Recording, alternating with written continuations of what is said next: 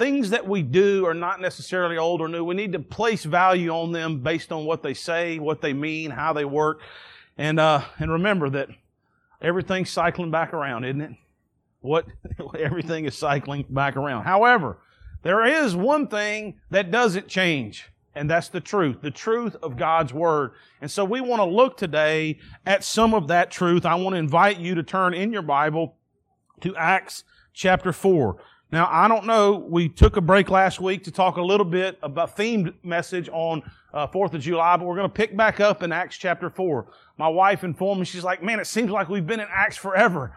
Well, I don't want you to get too discouraged. We're going to be there for a little bit longer, okay? We're only on chapter 4, but hopefully we're going to make it exciting and relevant. You say, why don't we do this? Well, we really want to take a look and see what happened in that local church and how the early church achieved some of the things that they were able to achieve. And our hope is that as we look at how God spoke to those people in that day, He will also speak to us so that we can see how to better live for Him in this day. This is the ultimate goal. This is why we have preaching. We want to testify to the Lord Jesus Christ, and we want to learn about Him and how we may apply some of His truth to our life. In Acts chapter 4, we're at the stage of verses 32 through 37. Not a long reading today, but I would ask you to stand with me as we honor the reading of the text. I know some of you, especially Todd, love to stand like that. I like to do that, because it gets things moving. In Acts chapter 4,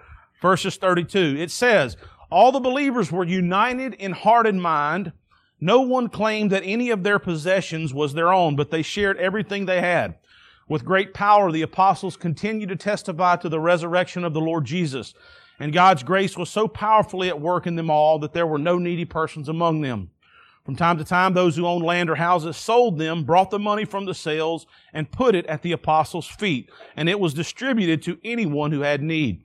Joseph, a Levite from Cyprus, whom the apostles called Barnabas, which means son of encouragement, sold a field he owned and brought the money and put it at the apostles' feet. May God bless the public reading of His Word. You may be seated. So we see a snapshot here into the life of the early church. Now, it's very important that at this point, we remember that we can't go back to exactly what they did in the early church. See, it's a fool's errand. It's a waste of time to try to go back to the old days and to try to capture something that is gone. See, time is moving on a continuum, and it's always changing. Now, we can look back to see what was done, how things were done, what was good, what was bad, and how we may apply them in the present. But don't get lost chasing what was in the past. Now, so what does that mean for as we look back at the Bible and see what God was doing? So how do we take what God was doing in this moment in the past and apply the principles that were happening there, the truth that's being revealed there, into what we're doing here in the 21st century? And this is a little bit challenging here because their world was different. Their economy was different. Their society was different. Now, it's irrelevant to try to say what's better or worse. It was just different. You don't get to go to there. You don't get to create a new society. You got to live in the one that you're in. And you got to figure out how to apply the truth that God has revealed in His Word to the society that you live in. They seem to be living in a very communal way here in this moment. It was a different world. But there are some principles here. I'm going to call them keys. All right? Keys that we see that made them successful in God's kingdom. And I believe that the three keys we're going to look at that they possessed are universal. And so today, in the 21st century in the United States of America at the Pineville Christian Church, we should strive to see and understand how to apply these keys to success in God's kingdom. Now, you may say, well, how do you know they were successful? Now, there's a lot of different definitions of success, and certainly I don't want to, claim to be the guru on that by any means, but I want to point to what the Bible says here that demonstrates the kind of success I'm talking about in God's kingdom, okay? Because there's lots of versions, very, good versions of success, but this is the one we're talking about right here. Look what it says in verse 33. It says, with great power, the apostles continued to testify to the resurrection of the Lord Jesus. So this is success in the kingdom when you're powerfully testifying to the resurrection of the Lord Jesus, and God's grace was so powerfully at work in them all that there were no needy persons among them. So God was working so powerfully in this group of believers that there was no one who was needy. His grace was flowing powerfully to everyone involved. Now, if we're honest, we would have to say, man, God's grace is not always powerfully being expressed in my own life. Maybe I'm not powerfully testifying on a constant basis to the resurrection of the Lord Jesus Christ. If, however, you're here today, you're watching this, and you're 100% there, you have my permission. Play on your phone, do whatever it is you need to do. If you're already batting 1,000 on this is for all the rest of us who aren't quite there yet, okay? And who need to achieve a higher measure of success in God's kingdom. And so for those of us, we want to look at these three keys that are there. The first key that these folks possessed that was an ingredient really for success in the kingdom was they understood what unity was. Look what it says right there. It says, all the believers were unified in heart and mind. You know, we talked last week about this great country, the United States of America. They were united for a common cause. You see, to be successful in the kingdom of God, the church has to be united. They have to have unity. Now, don't get lost and think of the church as this other thing. Because ultimately, you remember the deal you learned as a child?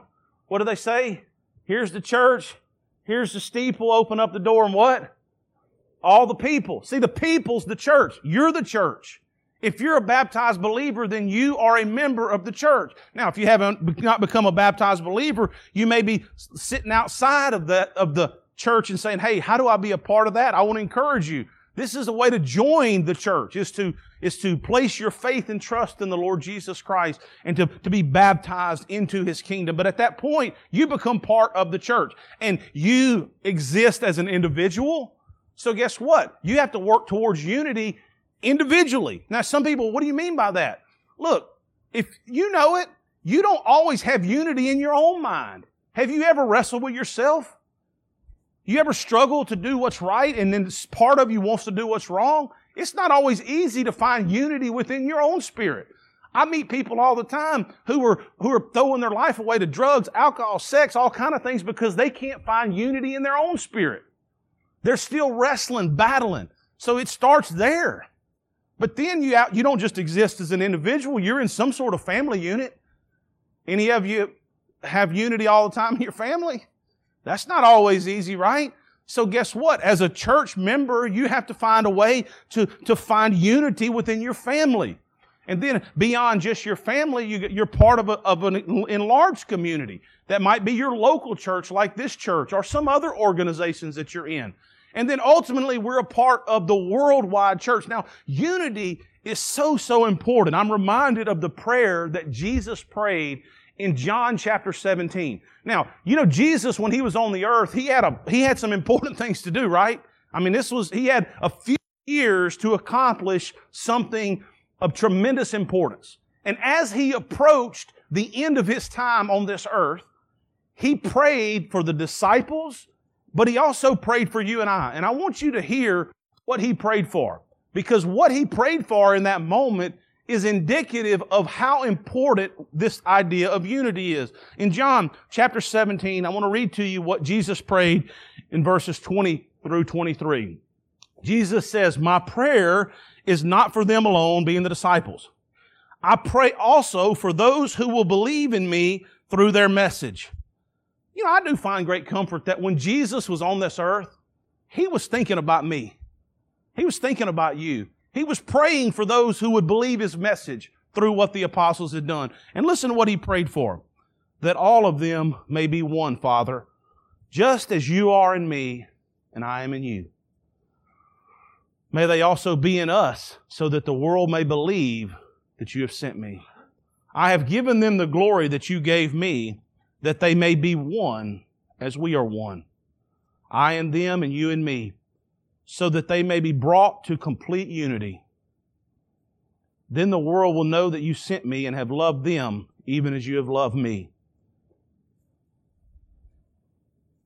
You know, I think when I read that prayer that Jesus prayed, I get some sense that has not come to full fruition in this world today.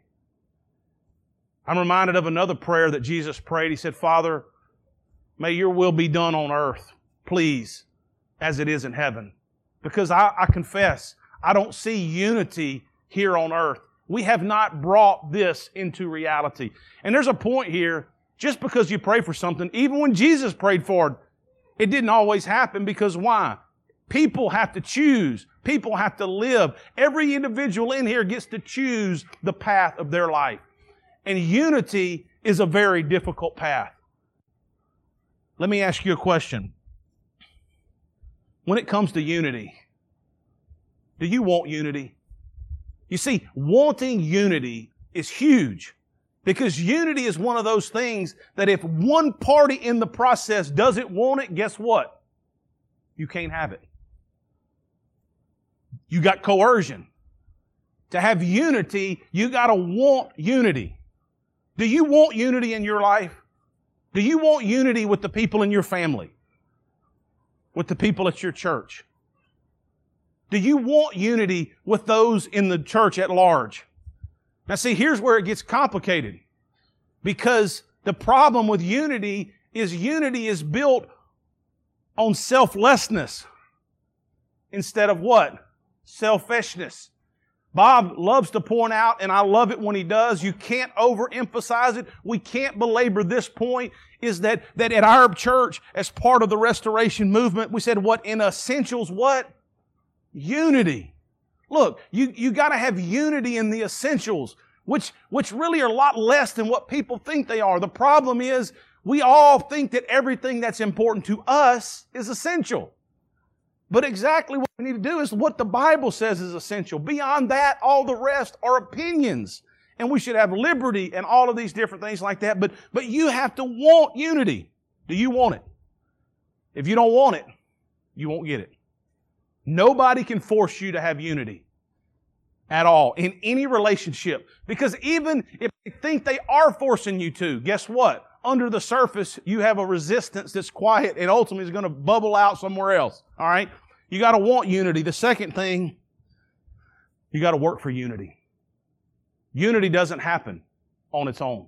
You know why? Because every one of us are individuals. We all want what we want. We all have a set of things that we feel are important. The ways that we want it done. Look, you think it's not easy or not hard to have unity in a marriage?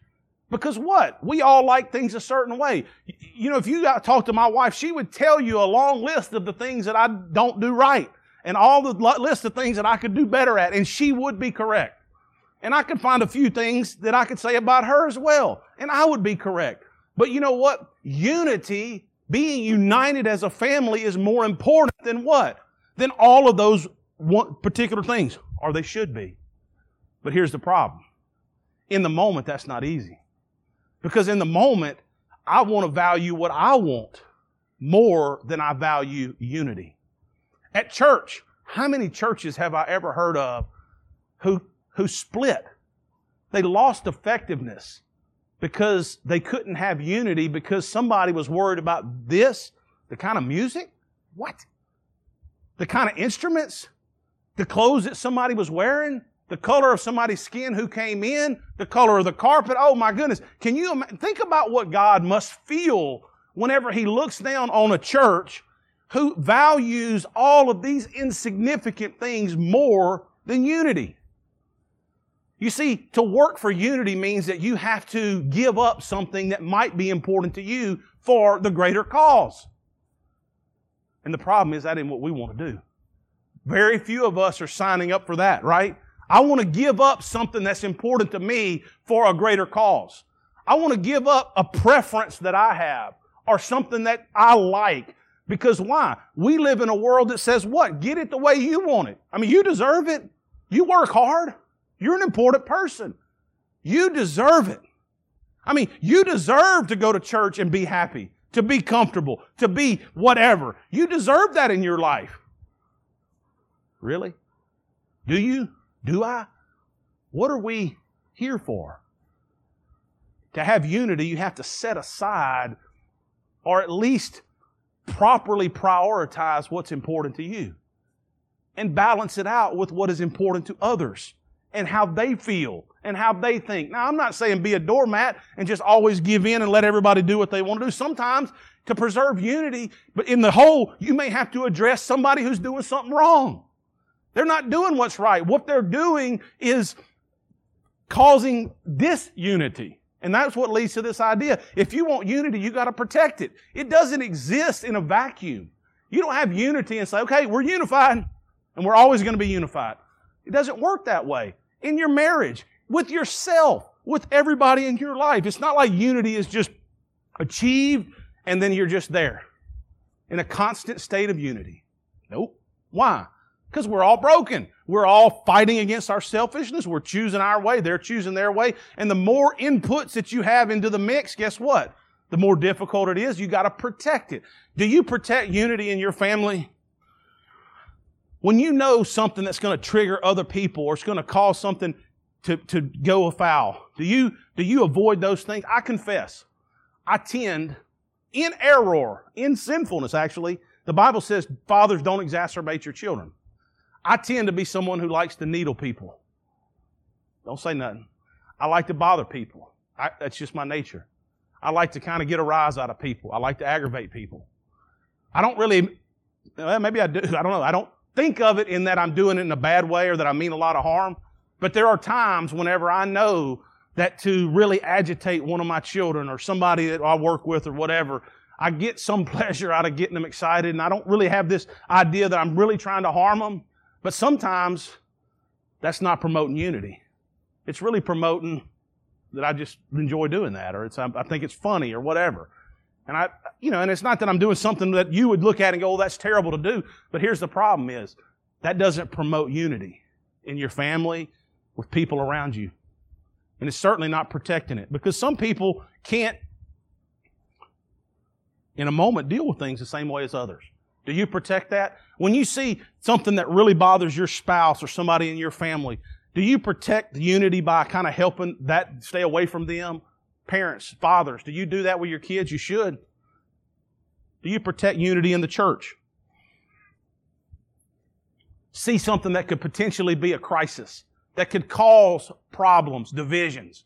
Do you go out of your way to avoid that and maybe address it before it becomes that way? This is an important part of protecting unity. And in the early church, it says they had complete unity in heart and mind. And we saw that whenever Peter and John did what? They came back and they went and they straight told all of them what happened. They were just on board, on the same page. Are you and I on the same page when it comes to the kingdom of God? We need to strive for that. The second ingredient or key to their success in God's kingdom was this idea of sacrifice. Look what it says right here. It says, no one claimed that any of their possessions was their own, but they shared everything they had. As I've been preparing, this has been really challenging because I've had to ask myself, how big a part does sacrifice play in my own Christianity? You see, when Jesus was here, He made some statements that are challenging to a modern person. He said it's very hard for a rich man to enter the kingdom. And the truth is, every person who in here is rich compared to anybody who's ever lived on this earth. Every one of us is if you take all the people who have ever lived, we're all top 1%ers, okay? So, by any objective measurement, we're rich. So what does Jesus mean it's hard for a rich man to enter the kingdom? Why? Because when we have riches, we tend to want to hold on to them and we want to make it be about ourselves. Now, the early church folks here, they achieved a level of sacrifice that's very challenging for us to think about. And think about, how do I translate that into this particular economy, into this particular world in which I live? You see, it's very easy to say, well, that was back then, that doesn't apply. But we can't, if we're honest, we can't do that. We have to figure out, what does it really mean for us? The wrong answer is to say, oh, that's just how that worked back then. That's not the answer. The answer is, how does this translate into my world? This idea of sacrifice. And I think we have to start with this idea that we have to be selfless. It's not mine. See, that's the problem. If you think everything you have is yours, it's going to be very difficult to sacrifice. You got to start with the fact that everything you possess was really given to you by God. Even if you worked hard to earn it, He gave you the work ethic. He gave you the energy. He gave you the strength. And some people didn't get that. So you got to start with this idea that it's really not mine. I'm a steward of this while I'm here on this earth. And many of us have been blessed tremendously. All of us. The fact that we rode here in a car, the fact that when we get ready to go eat, one of the things that's going to be the hardest decision is where do we go? Where are we going to go eat? Who's going to go cook our food for us? And all the little things. Look, we're so blessed. It's unbelievable. And when you think about it in terms like that and you put your little problems financially into perspective with how blessed we are, it's really almost embarrassing for us to think about that many people in this world are trying to figure out where they're going to go get water from today, how they're going to have enough food to survive the month, and our biggest challenge is where we're going to go eat. What do we want for today? My kids, I don't want that. You know what I'm saying? And we gotta get our minds right, because we can very easily get off track and become selfish, and it's not even our intent. Because we're part of this system that says, get what you want, when you want it, how you want it, you deserve it. And it's not a selfless, sacrificial mentality. I think about this idea of sacrifice, and I can't help but think about the Old Testament system. Some people wonder, what was this whole idea of the Old Testament sacrificial system about? Because in the Old Testament, from the very beginning, part of their religious practice was the killing of animals to appease, to atone for their sins and different things like that. But really, when you whittle all that away, the biggest thing is your sacrifice was something that you were giving up to honor God because of either your sinfulness or because of your gratefulness. And so this idea of sacrifice is that you're giving up something of value to honor God. Now, just like anything else in humanity, what happens? They created rules, regulations, and they made it about, okay, well, I can do whatever I want. It's really not what's in my heart. All I got to do is kill the animal, do that. That's the same thing people do today. I don't have to live right. I don't have to live sacrificially. I don't have to be selfless. I can be selfish as long as I go to church at least once or twice a month, as long as I do this, and then we get off track. That's why in the Bible it says God wants more of justice than sacrifice in a religious sense. But sacrifice that He likes, listen to what Hebrews 13:16 says. It says, and don't forget to do good and to share with those in need. These are the sacrifices that please God. You realize that God is pleased when you make a sacrifice to share and help those who are in need? It seems so little. Why do we do stuff like this? Because this is a small sacrifice. At the very least, when you went to the store, you had to kind of go out of your way and pick up something. Some of you gave great thought to it. Way more thought than my brain even could imagine. What size would be the most helpful to the most number of people? Some people have spent a good bit of money on this. Some people maybe more money than their budget would allow. It's a sacrifice, and it pleases God. Now, don't give yourself too many stars, because a sacrifice is supposed to really cost something. I'm reminded of the story of David in 1 Samuel chapter 24, verse 24. And there's a very interesting story where David is wanting to make a tremendous sacrifice to God. And he's the king. And so he goes out and he wants to kind of make this or demonstrate this sacrifice to God that's very visible, and he wants to, buy these ox and do the threshing floor. And he goes, and there was a guy there, kind of like a local provincial leader. His name was, I can't even say it, Aruna or something like that. And so Aruna, when he hears that David wants to make this sacrifice, says, hey, look, you don't even have to pay for it. Look, there's no way that this guy says, I'm not going to let you do that. I'm going to pay for it. You don't even have to pay for it. And I want you to listen to what David's reply is to this guy, because it points to a very important concept related to sacrifice. The king replied, no, I insist on buying it, for I will not present burnt offerings to the Lord my God that have not cost me something, or that have cost me nothing. So David paid him 50 pieces of silver for the threshing floor and the oxen. Now I want you to just think about that a minute. What have your sacrifices to God cost you? Or are you just kind of like going on the coattails of what somebody else is doing? I mean, is your sacrifice to God's kingdom a couple hours a month? And if it is, if that's all it is, do you feel like that's worthy of what He's done for you? When you look at what you've sacrificed for God, okay? And look, don't just limit it just to church, because it's bigger than that. What you do outside of church, but in all honesty, when you look at the sacrifices that you've made for God, okay, in His kingdom, how you feel about them? You feel like, man, I'm doing everything I could do. I don't. Because see, the problem is, as I've been thinking about this, there's like a shadow over me, metaphorically. And it's like the shadow of that. And it's like the sacrifice He made on the cross like overshadows all the things that I think I'm doing.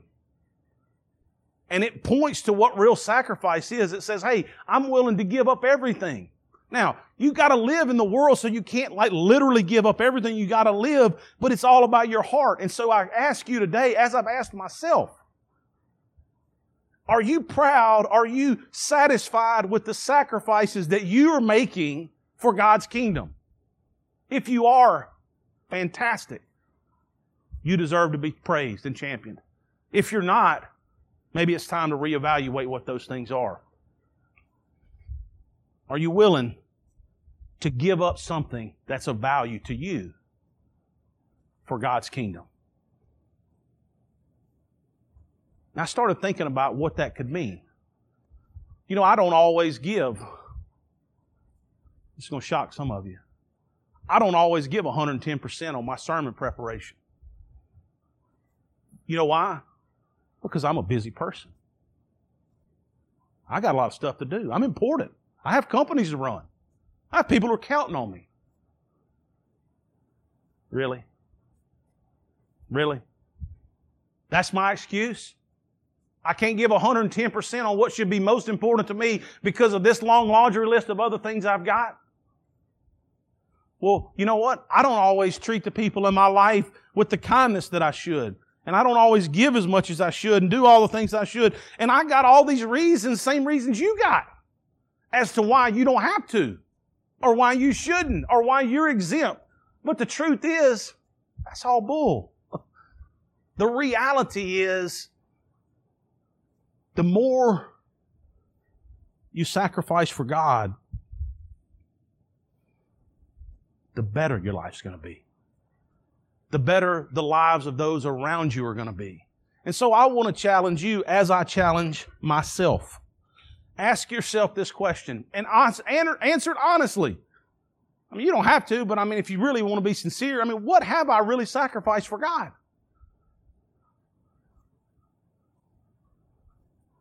And maybe a more important question than what you have done in the past is, what am I willing to sacrifice today? I mean, what are you willing to give up for God? Are you willing to give up some of your extra time because maybe little children need you to teach the Bible? Are you willing to give up a day off to go help somebody who's in need? Are you willing to give up your right to be wronged? What do you mean by that? See, some people are so self-important that anytime somebody says something to them or does something to them, they feel offended by that or they're upset. And it's very possible that the people who said it were wrong. But there's a whole big difference between moving on and letting go and versus holding on to it. And it takes giving up that right. Are you willing to give up something in your life for God?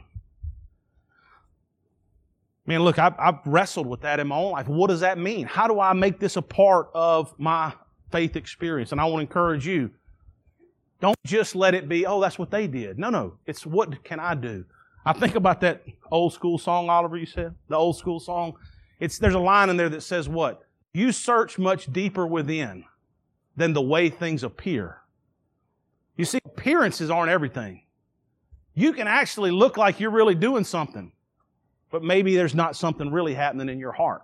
So I want to encourage you, make it a reality. For them, their sacrifice was so prevalent, so manifest, that look, they didn't even think of their property as their own. Like they were so committed to the cause of the kingdom that they were willing to do what? Everything they owned was ours. We're all going to work for it. Now look, this is bold. This is unbelievable, really. But it's no more bold than a man walking by somebody who's crippled and saying, hey, get up and walk in the name of Jesus Christ. You see, all of these things, this whole experience that they had were keys to connecting to what God's doing. I'm not there, but I want to get closer. And I know that one of the keys to getting closer connection to God is to make sacrifice a huge part of what I'm doing. I want what I do for God to cost something. I don't want it to be a tip. I want it to cost me something. I want it to be something of value. I hope that you do as well.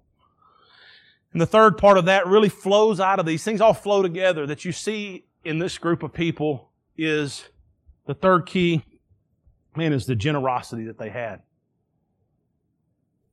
You know, generosity is such an important part of God's economy.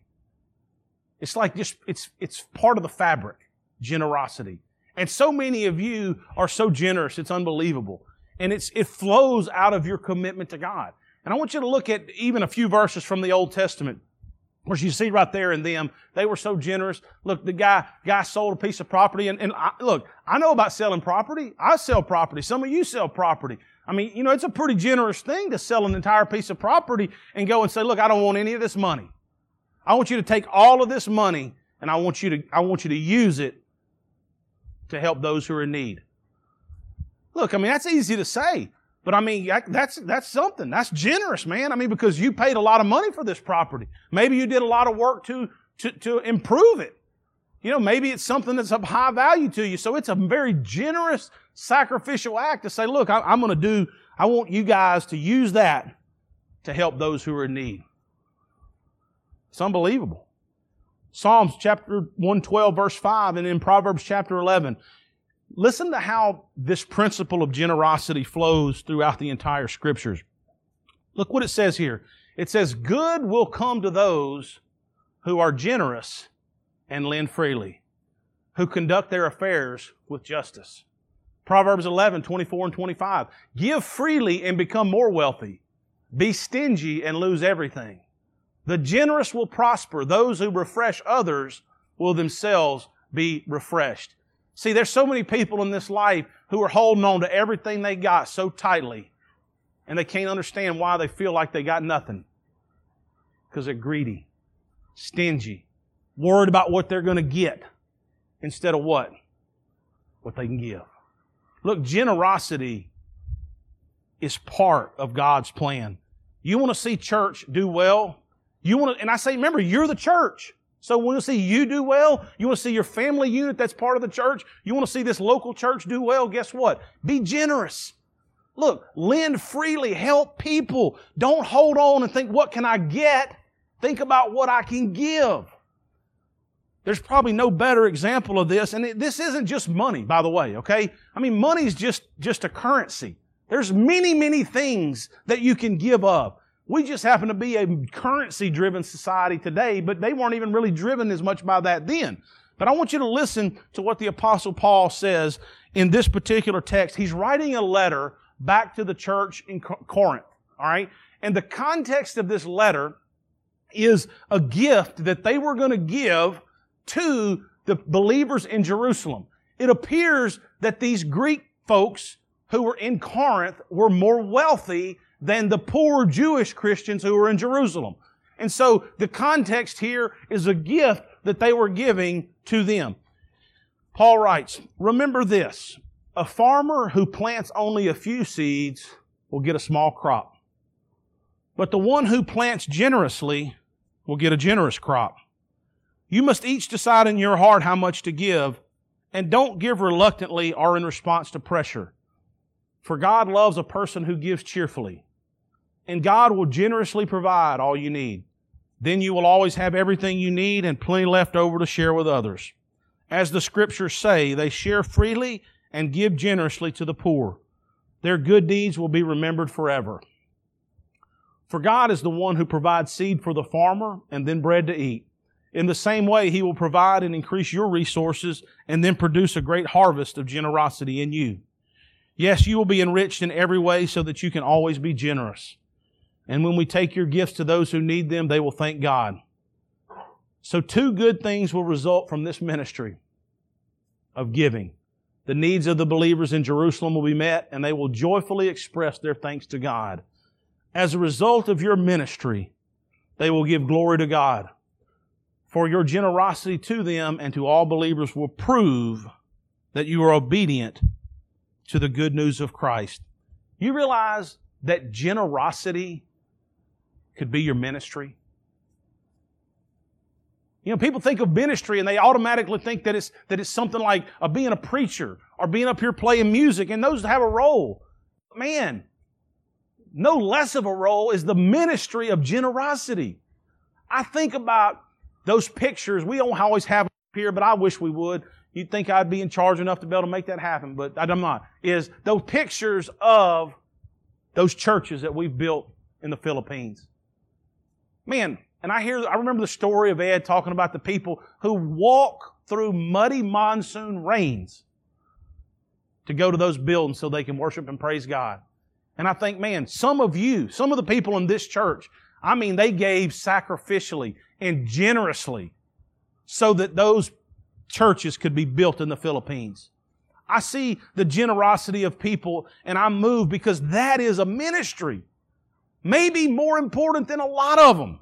Man, because what? 2 good things happen. Number 1, needs are met, and then when they're met, somebody thanks God. I'm so humbled. I'll start crying if I think about this too much, about those folks in Cuba. You remember whenever a few years ago they wanted to do something at this little church in Cuba, and Robert was here and he preached, and they just wanted $300. They were praying. I mean, a church full of people praying that God would send them $300 to be able to help in their community. $300. Holy smokes. I spent $100 taking kids out to eat this weekend. They're over there praying on their knees, fasting for somebody to send $300. And we over here blowing money like it ain't nothing. Look, we got to sometimes get our minds right. You think you're always being generous, but maybe sometimes our priorities are a little out of whack. Now, the good news to that story is, in one Sunday, what did we raise? $3,000, Bob? Huh? $3,500. Some people really stepped up and they were generous. And look, I'll just think about, man, whenever I saw that text that girl sent back through Messenger, she thought that this church was a miracle working church. That's what she thought. Unbelievable. I mean, they prayed on their knees, and guess what? God's generosity opened up to them, and I mean, they were able to do so much with way more than they could have imagined. Fantastic. We praise God that we had an opportunity to do that. But man, what if we really got serious?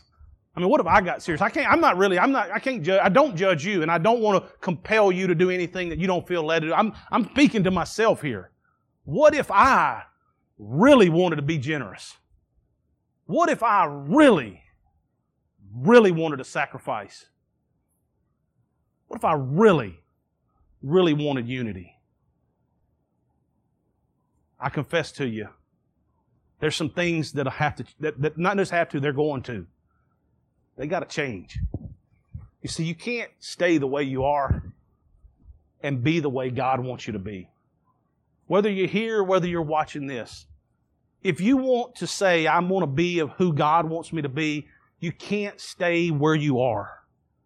You got to start moving to be who He wants you to be. And if we want to be effective, we could start by really valuing unity, championing sacrifice, and trying to be just as generous as we can. I want to encourage you.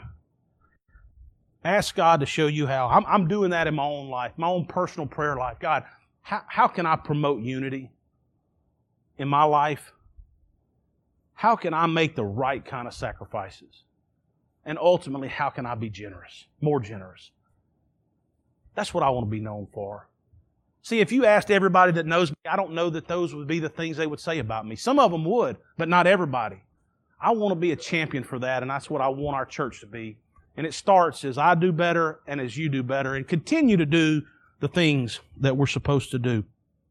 Of course, this has never been revealed to us more perfectly than how? The life of Jesus. I mean, He showed us. That's why the New Testament says what? Be imitators of Christ. Because He did that. Unity with the Father, unity with the believers, sacrifice, my goodness, generosity, the pinnacle.